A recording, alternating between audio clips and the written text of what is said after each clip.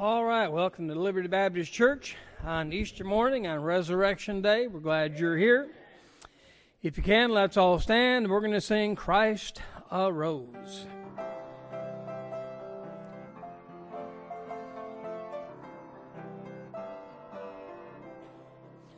Lo, in the grave he lay, Jesus my Savior, waiting the coming day, Jesus my Lord.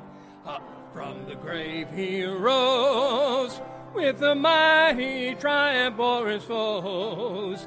He arose a victor from the dark domain, ever with the saints to reign. He arose, hallelujah, Christ arose. Vainly they watch his bed, Jesus my Savior. Vainly they seal the dead, Jesus my Lord. Up from the grave he arose, with a mighty triumph o'er his foes.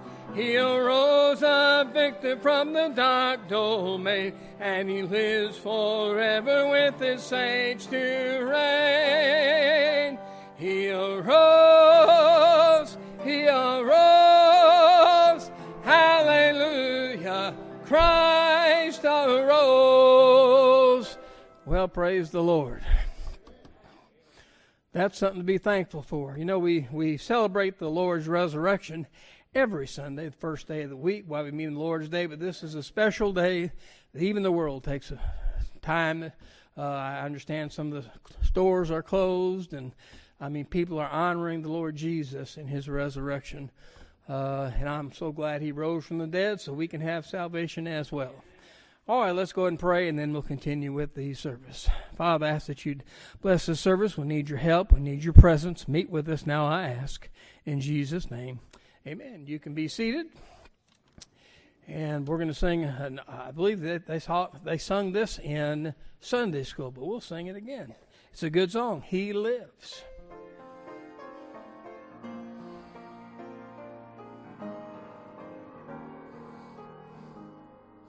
I serve a risen Savior, he's in the world today.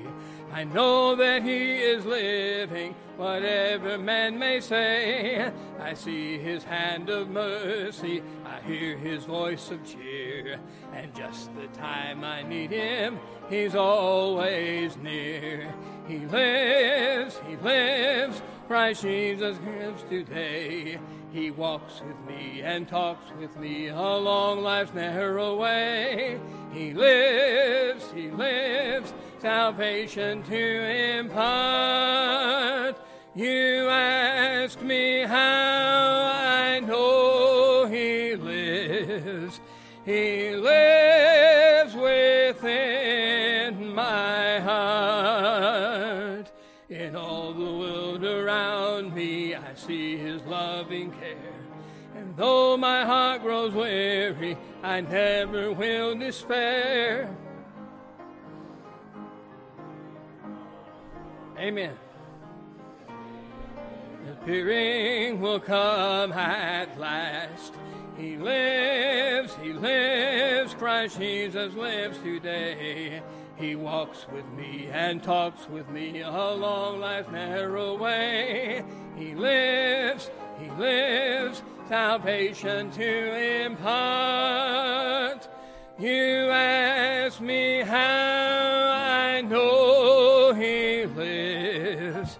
He lives within my heart.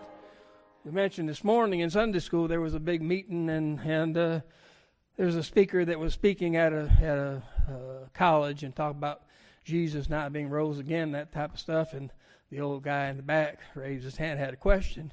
He was eating an apple, and amongst him trying to answer the question, eating the apple, they were kind of getting frustrated. Answered, if you got a question, ask it. He said, well, the question I got for the speaker, is this apple sour or sweet? He says, I don't know. I'm not eating. He says, yeah, if you tasted my Jesus, you know he is alive.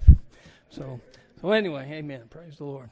All right. I want to recognize visitors. Are there any visitors here today? Will you slip your hand up? I'd like to recognize you. Anybody? There we go. We got one right there. I believe his name is Danny. Anybody else who have visitors? I'd like to give you a packet. In that packet, you're going to find a green card. That's if you'll fill that out and put it in the offering plate a little later in the service, you'll do that in recognition of your visit with us today. Thank you so much. All right, we got several things to pray for.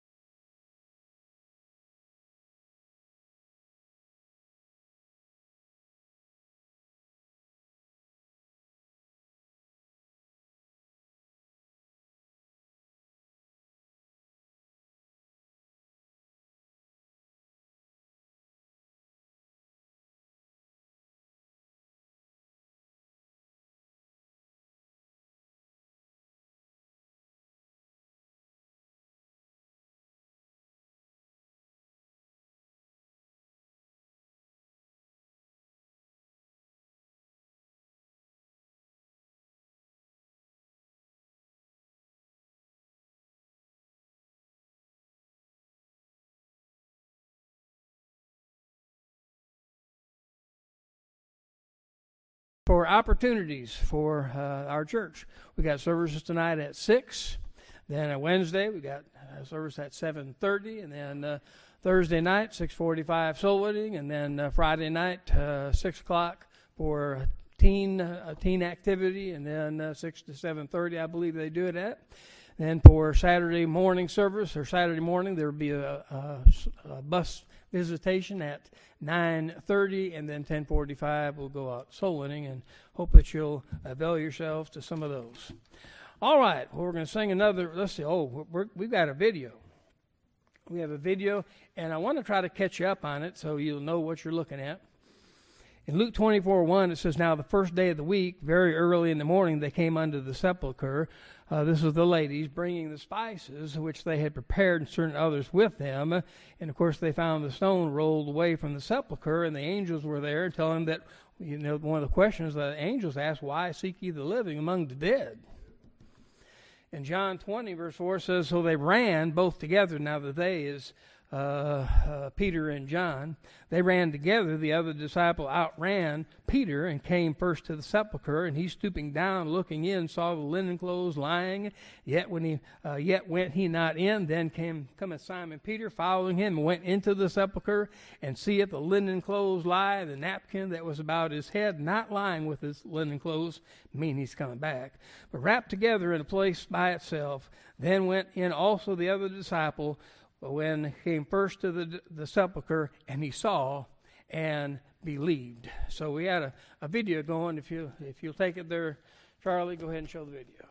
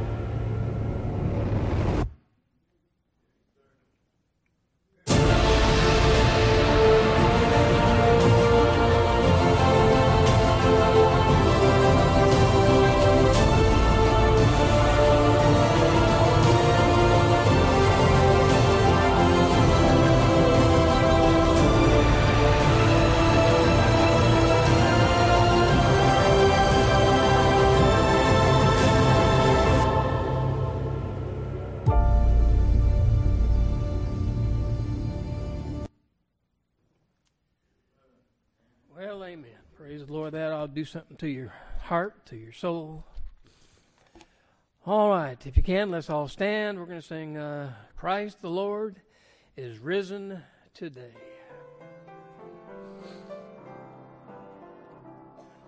Christ the Lord is risen today. Alleluia.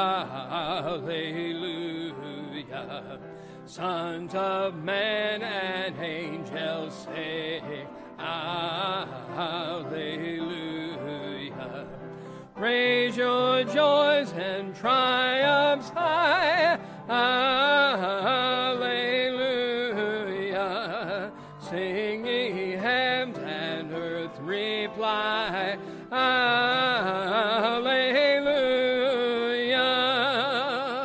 So are we now when Christ has led. Alleluia. Following our example head. Alleluia. Made like him we rise. Alleluia.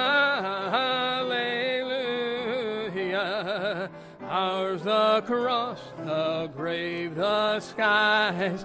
Alleluia.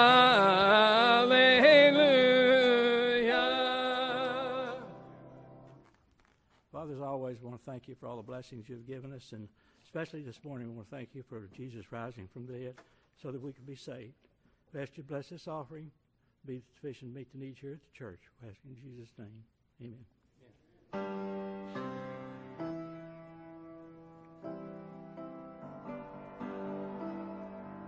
Danny, if you can put that green card in the offering, Danny, you put that green card in the offering plate.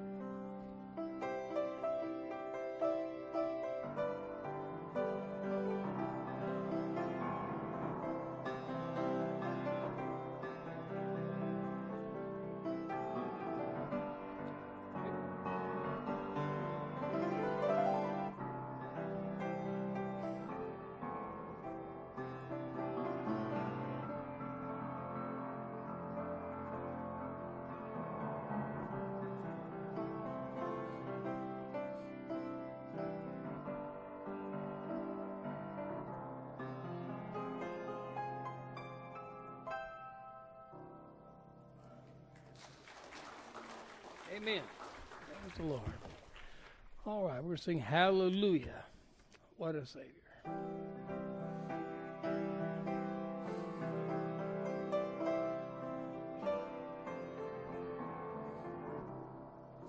Man of sorrows, what a name. Oh, the Son of God who came, ruined sinners to reclaim. Hallelujah, what a Savior, bearing shame and scoffing ruin. In my place condemned he stood, sealed my pardon with his blood. Hallelujah, what a Savior. Lifted up was he to die. It is finished was his cry. Now in heaven exalted high. Hallelujah, what a Savior. When he comes, our glorious King, all his ransomed home to bring, then anew. Hallelujah, what a Savior.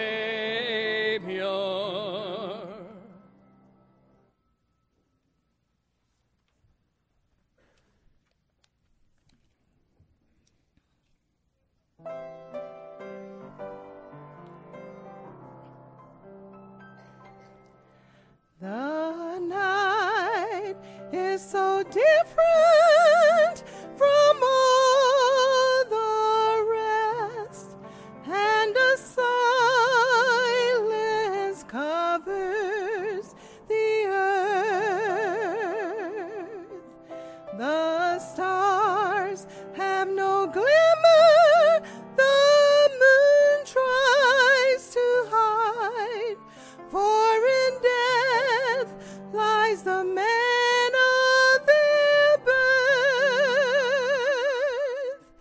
In a room filled with sorrow, a mother cries for Jesus, her son now is gone.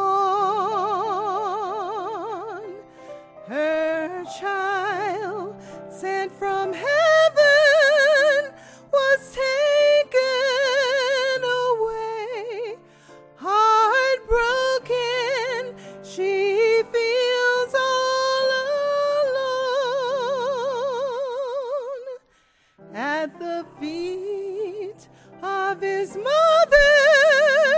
a little boy cries, saying, "Mama, I don't understand."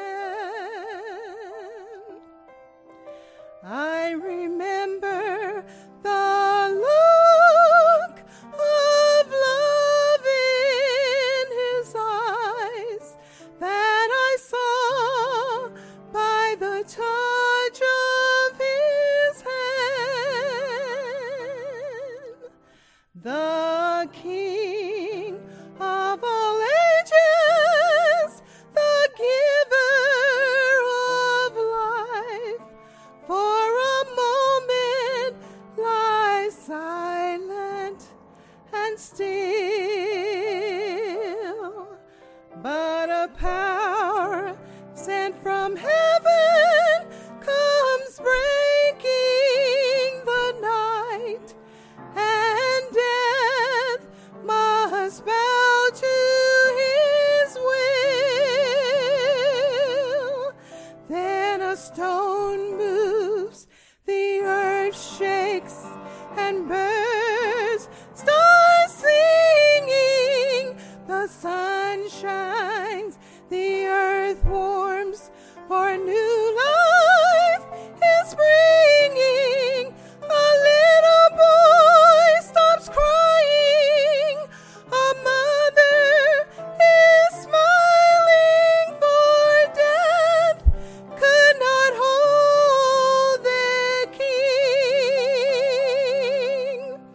Then a stone moves, the earth shakes, birds start singing.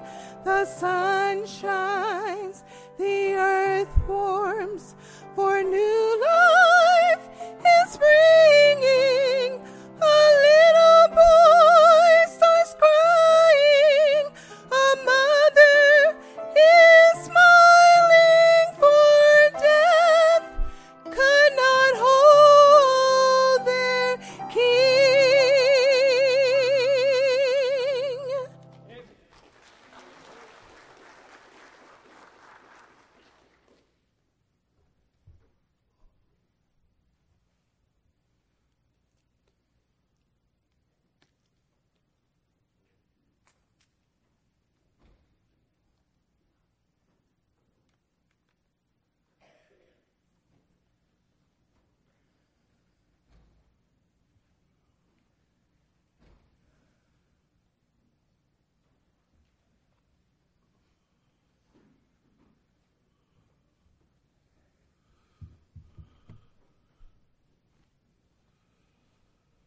It is said that the early Christians, when they would meet each other, they didn't say hello, they said, "The Lord is risen."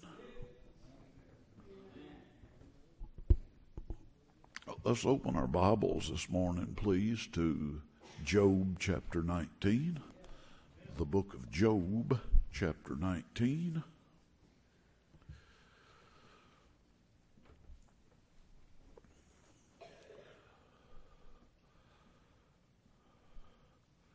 Job chapter 19, and we're going to read verses 25 through 27, but look up to verse 1 and it'll tell you who it is that's doing the speaking here. Job. Job answered and said. So Job is talking all through this chapter, and then in chapter 20, Zophar, another guy, starts talking. But here Job says, Job chapter 19, verse 25, "For I know that my Redeemer liveth, and that he shall stand at the latter day upon the earth. And though after my skin worms destroy this body, yet in my flesh shall I see God, whom I shall see for myself, and mine eyes shall behold, and not another, though my reins be consumed within me." If you'll keep your Bible open, please, to this passage, I'm going to speak to you for a little while this morning on the subject, resurrection assurance. Now, Father, we come to the time of preaching your word, and how you've honored me by giving me the privilege of preaching. And Lord, I want to do a good job for you, and I need your help in a real way this morning. I pray that you'll help everyone to listen closely and intently. I pray that the Lord Jesus will be uplifted. I pray for anybody who may be with us that's never trusted him as their personal Savior, that Holy Spirit, you would draw them to Jesus today and help them to come to him and receive him. And I pray that the Word of God will be a blessing to your people. Please help, Holy Spirit. Please give me the hearts and the listening ears of the crowd, and help me as I try to preach. In Jesus' name, amen. Our text passage in Job 19 is one of the most amazing passages in the entire Bible. It's interesting, for example, the two verses immediately preceding our text passage. We started with verse 25, but notice what verses 23 and 24 say.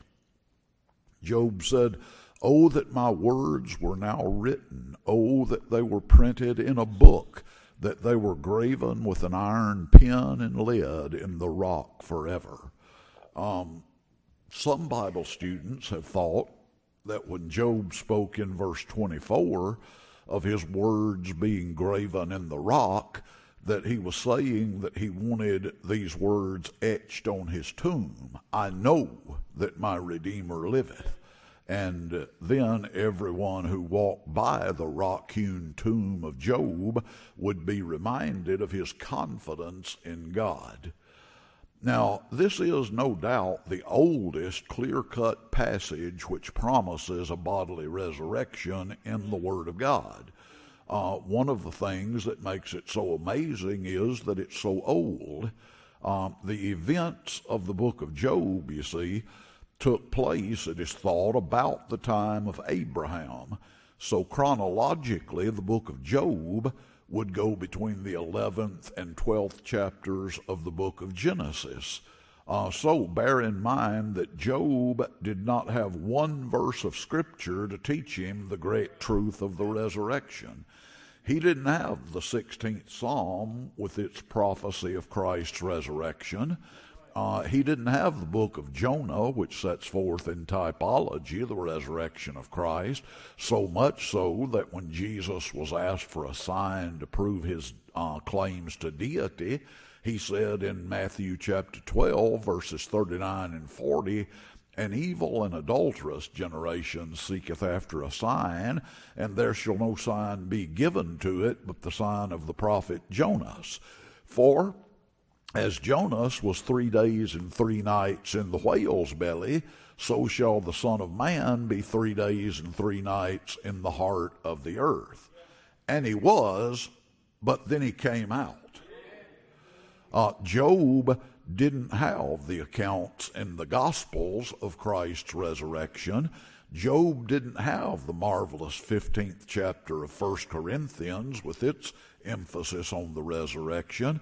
But, ladies and gentlemen, with no Bible, with nothing but his own personal relationship with God, Job stood with absolute confidence and assurance and said, I know that my Redeemer liveth and will one day stand on earth. I may die and skin worms may devour my body, but I will arise, and in my flesh I will see God. What amazing insight into the plan and purpose and program of God. Now, this passage in Job chapter 19 contains in germ the same truth that's contained in the great resurrection chapter of 1 Corinthians chapter 15. 1 Corinthians 15 tells us that Jesus Christ arose from the dead, and because he arose, every person who trusts him as Savior will one day rise as well. That's in essence what this passage in Job 19 is saying. My Redeemer lives, and I may die, but yet I'll see him in my flesh, in my body. Let me give a bit of an explanation as to what the Bible teaches. What happens to a Christian? Well, when death comes, the soul of that Christian goes to heaven, the body returns to the dust. But when we lay the bodies of the Christian dead in the ground, we're not done and they're not done with that body. The time will come when the Lord Jesus Christ will return in the clouds, bringing the souls of the Christian dead with him, and he'll send out the call, and the atoms of their bodies, which have decayed away, will be brought back together. Their bodies will be raised and reunited with their souls, and with Christ will be forever. Now, we know this because we have 1 Corinthians 15, we have 1 Thessalonians chapter 4, and other passages that tell us this. But Job didn't have any of that, and yet he knew these things by direct revelation from God. I like the fact that Job doesn't speak with any doubt or uncertainty. He says, I'm telling you something that I know. I know that my Redeemer liveth, and that I'll see him in my flesh. And so I want us to notice this morning three things in this great passage of Scripture in which Job speaks of resurrection assurance.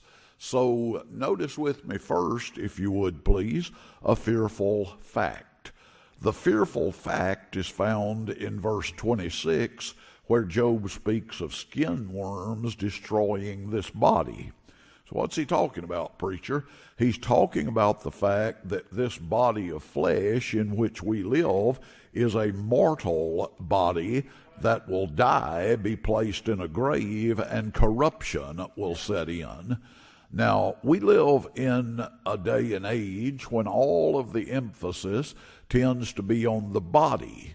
But, ladies and gentlemen, this body will die and corrupt away. The strong athlete who keeps his body in tip-top shape and condition, he'll die, and his body will decay and corrupt away in the grave. The glamorous fashion model or movie star who does everything that she can to keep her body looking good, she'll die, and her beautiful body will decay and corrupt away in the grave. The exercise enthusiast who works out for hours each day to fine-tune his body, he'll die, and his body will decay and corrupt away in the grave. The bodybuilder who gives himself to having a perfectly proportioned body, he'll die, and his body will decay and corrupt away in the grave. Now, this is true of every one of us. We can try to put it out of our minds. We can try to not think about it. We can try to not speak of it. But death is coming to every one of us unless the Lord returns first. I remember reading a long time ago about a rich man of many years before that, and this rich man was so fearful of death that he forbade anyone to speak of death in his presence. He fired employees because they spoke of death in his presence. He refused to see friends because they spoke of death in his presence. He divorced his wife because she spoke of death in his presence. You know where that guy is? He's dead. Death comes to all races. Death comes to all classes of people. Death comes to all ages. Death comes to people in all kinds of conditions. I think I told you a week or two ago about the old basketball player from when I was a kid, Pistol Pete Maravich. Now he got saved, and I mean he got the whole shebang when he got saved. And his family says, now you would have to know something about him to know how dedicated he was to basketball, but his siblings and his kinfolk said that when he got saved, he became more dedicated to Jesus Christ than he ever had been to basketball. But Pete Maravich, he was 40 years old, and when he died and they did the autopsy, they found that one of the main arteries in his heart was missing.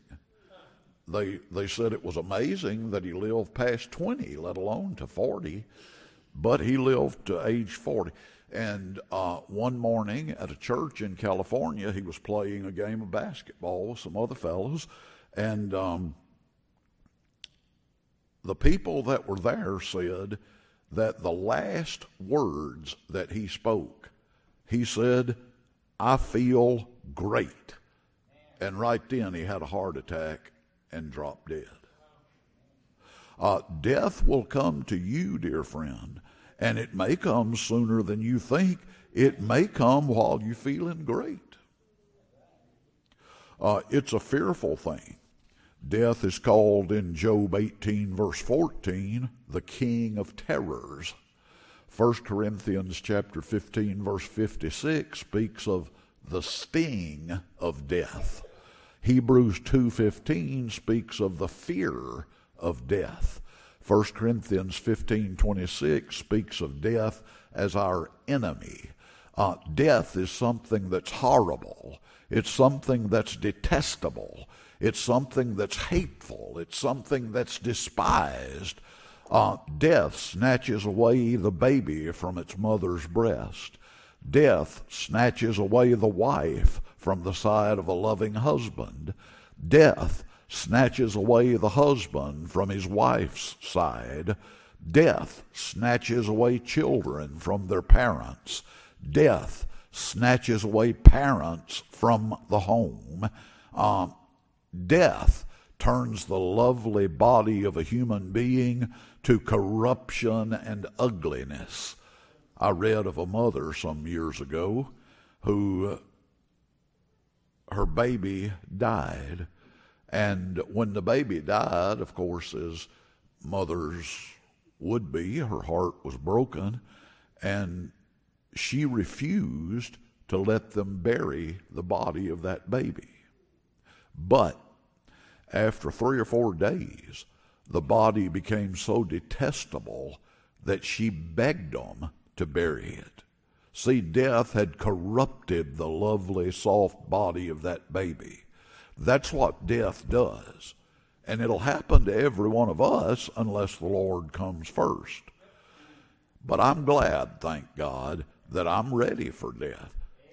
Oh, no, I'm not looking forward to it, but I'm ready for it because if I die, I've trusted Christ as my Savior, I'll go to heaven. I mean, death for a Christian is just the vehicle which ushers him into heaven. And so, but a fearful fact, death is coming. I call your attention, secondly, to a comforting confidence. Even though Job recognized that death and corruption were coming for him, yet he found comfort, he found encouragement, he found solace in a truth that he knew. In verse 25, he said, "For I know that my Redeemer liveth." Now there's comfort in that.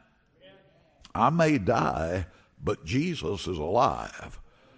Now, if Job could say that on the other side of the crucifixion and resurrection, how much more can we say it today after Jesus has already been crucified and rose from the dead? Job said, "For I know that my Redeemer liveth." Now, there's comfort found in this statement in 5 ways. Will you hear me? Number one, comfort's found in that statement because of the Redeemer. He said, "I know that my Redeemer liveth." Now, the concept of the Redeemer is a marvelous Old Testament type that was fulfilled in the Lord Jesus Christ. Redeemer. In Old Testament days, the Redeemer was a near kinsman who stood for his relative. Now, the Redeemer in Old Testament days did 3 important things. Number one, the Redeemer bought back that which was lost.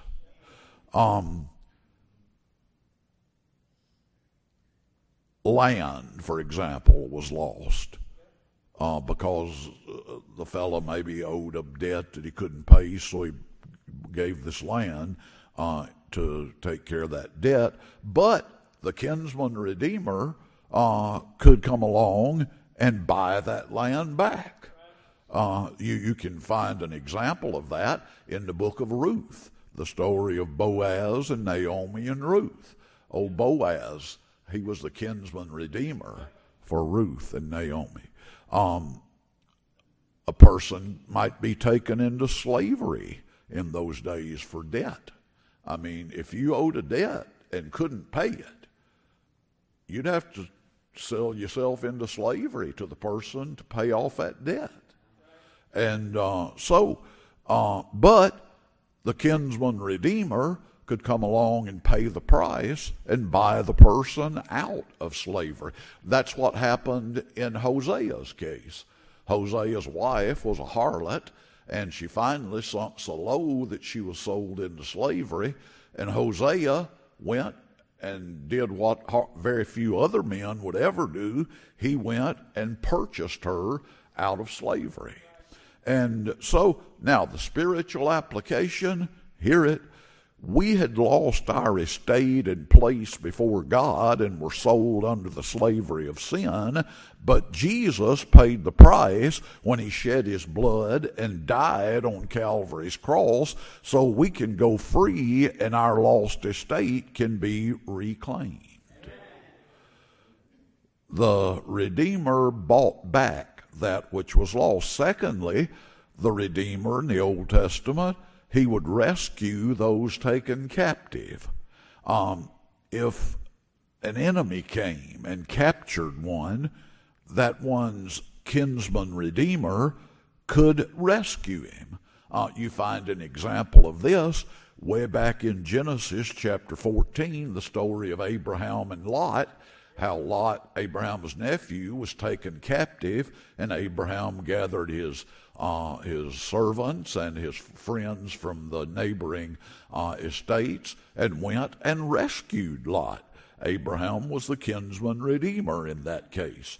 Now, the spiritual application, we were held captive by sin, death, hell, and Satan.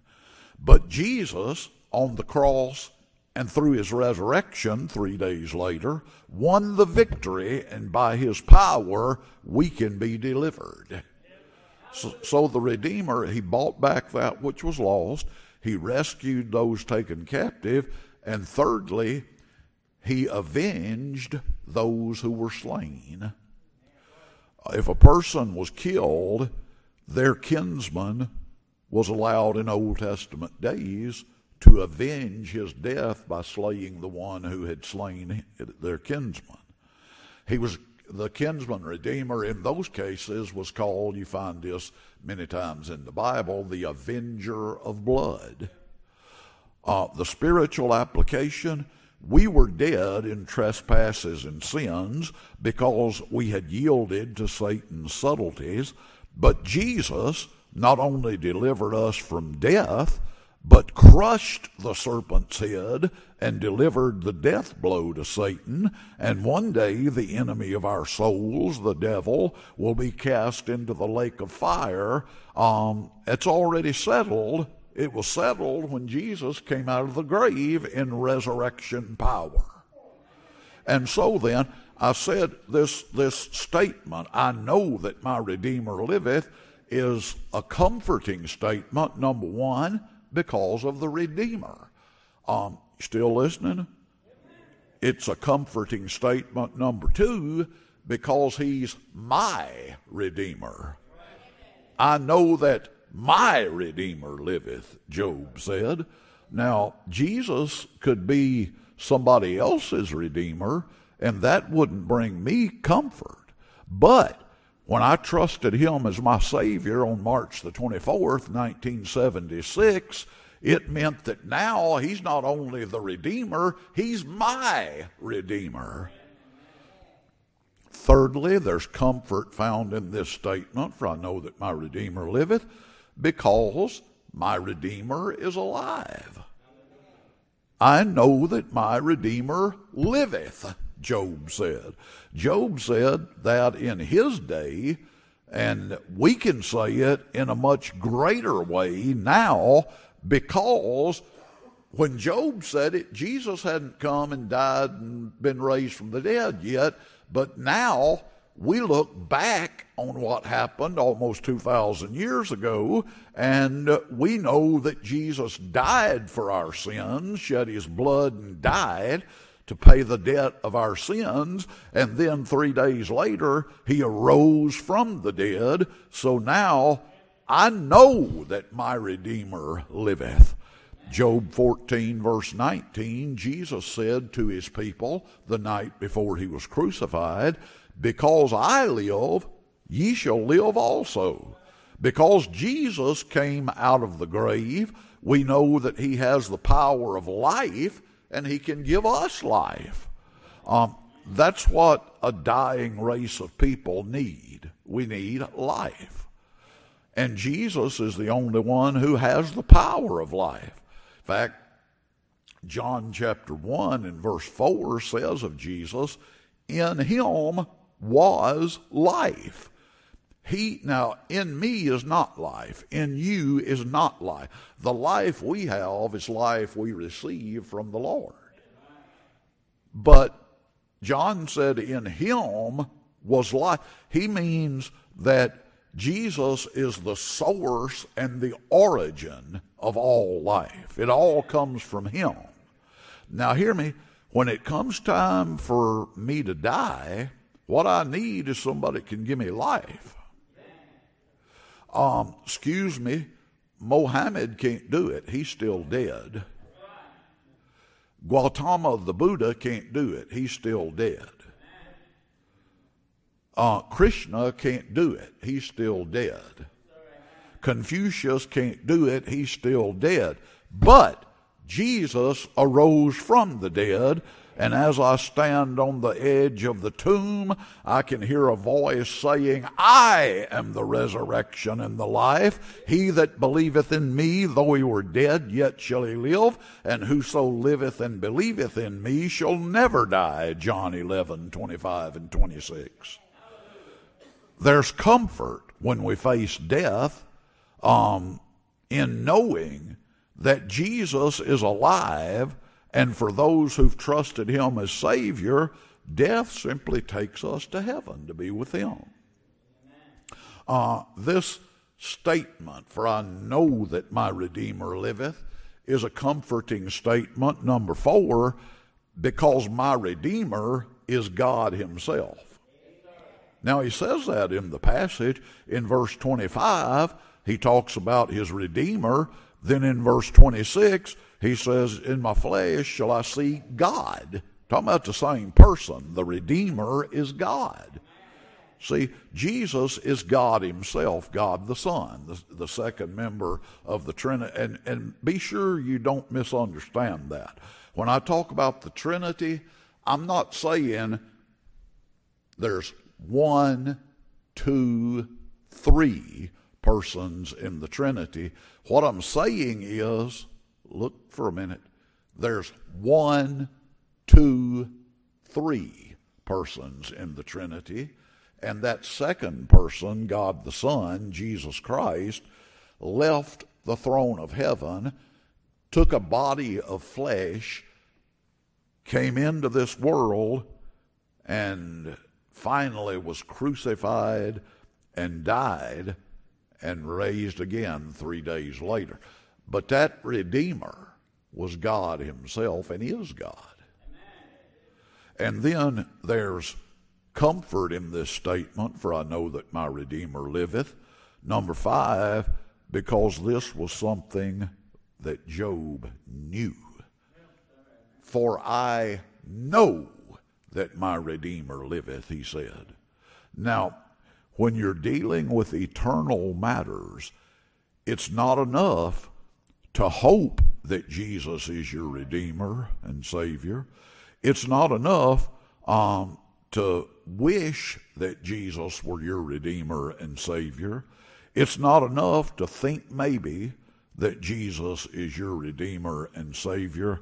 My dear friend, you need to know that Jesus is your. And hear me, you can know based on the Word of God. I read last night from Titus chapter 1 that our God cannot lie.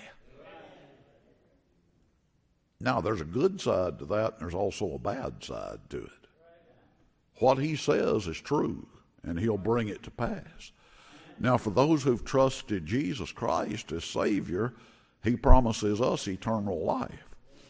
He that believeth on the Son hath everlasting life, John 3:36. But those who reject him, and if you don't receive him, you do reject him. Those who reject him as Savior, he gives a promise about those too.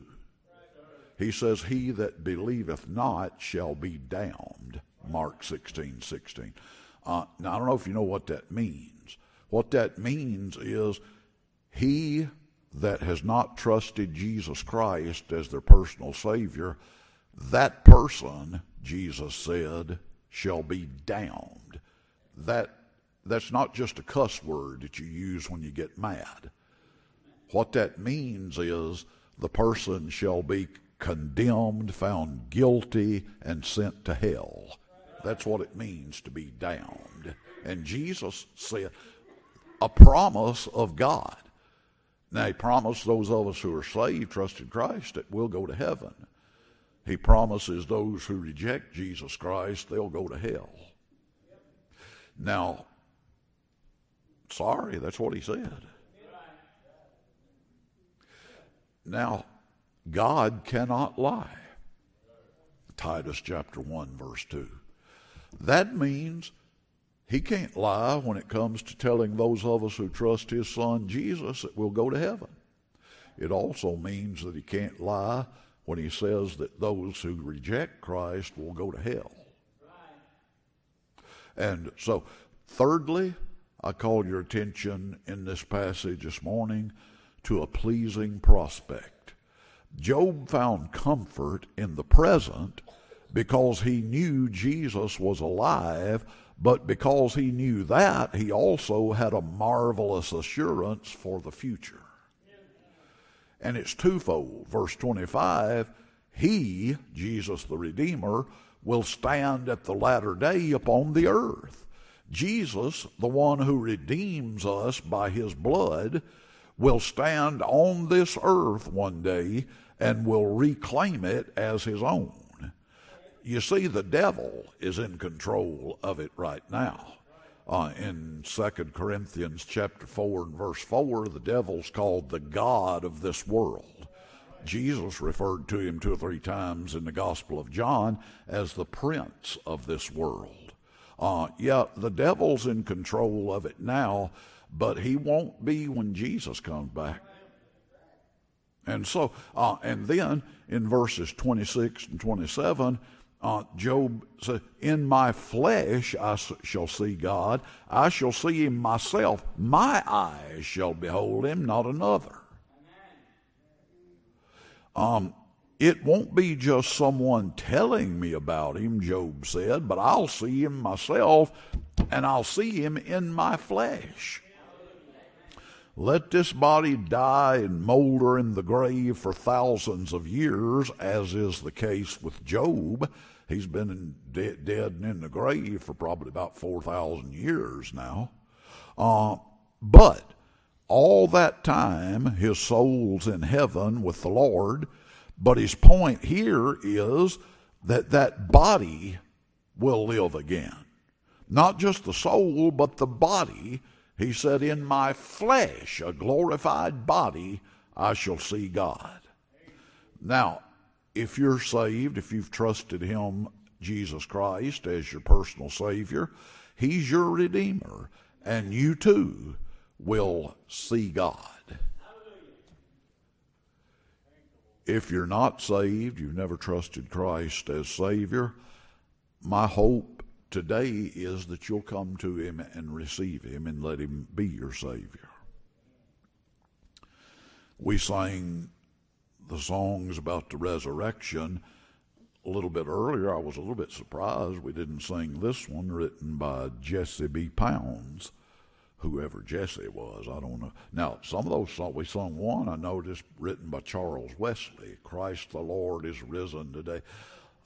Charles Wesley was a great song, wrote over 6,000 gospel songs. He wrote, Hark the Herald Angels Sing for Christmas. And he wrote, Christ the Lord is risen today for Easter. Jesse B. Pounds wrote this, I know that my Redeemer liveth, and on the earth again shall stand. I know eternal life he giveth, that grace and power are in his hand. I know his promise never faileth. The word he speaks, it cannot die. Though cruel death my flesh assaileth, yet I shall see him by and by. I know my mansion he prepareth, that where he is, there I may be. O wondrous thought, for me he careth, and he at last will come for me. I know that Jesus liveth, and on the earth again shall stand. I know that life he giveth, that grace and power are in his hand. You know, the reason any of us can go to heaven is not only because Jesus died on the cross for us. That was necessary because that's what paid our sin debt. The wages of sin is death, so he died for our sins. But if it stopped there, if he just died and that was the end of it, none of us could be saved. A dead man can't save somebody.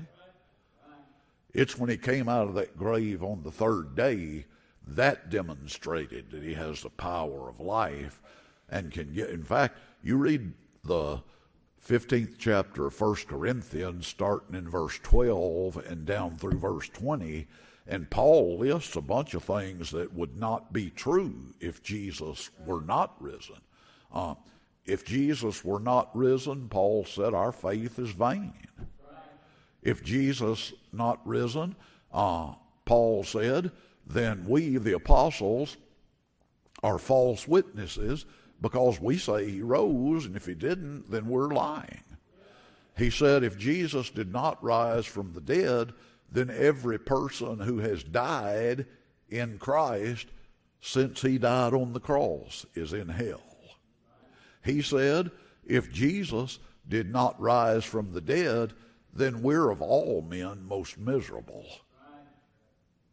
But then he said, but Jesus arose. He's not dead. He died for our sins. But Romans chapter 4 says, then he arose for our justification. He arose so that he could transfer to us his perfect righteousness. Now, we don't have any righteousness. Romans chapter 3 and verse 10, as it is written, there is none righteous, no, not one. We don't have any righteousness of our own. Now, you got to have righteousness to get into heaven because God is perfectly righteous. Bible said in him is light and no darkness at all. He doesn't have one little shred of darkness. He's perfectly righteous. And so you have to be righteous to get into heaven, but we don't have any righteousness. There's none right. None of us are righteous. We're all sinners. But Jesus was righteous. He said, I didn't come to destroy the law or the prophets. I came to fulfill them. And he fulfilled every jot and every tittle, never committed one sin, thus did not have to die, for the wages of sin is death. But he took your sin and my sin and the sin of everybody who ever lived on himself and went to the cross and died there, not because he had to die, but because he loved us and died for our sins so we could be saved. And then he arose from the dead 3 days later, proving that he has the power of life and can give you life if you'll trust him as your Savior. I know that my Redeemer liveth, and he'll be your Redeemer today if you'll come to him and trust him as your Savior. And I hope that you will. I urge you to come to him today and receive him as your Savior.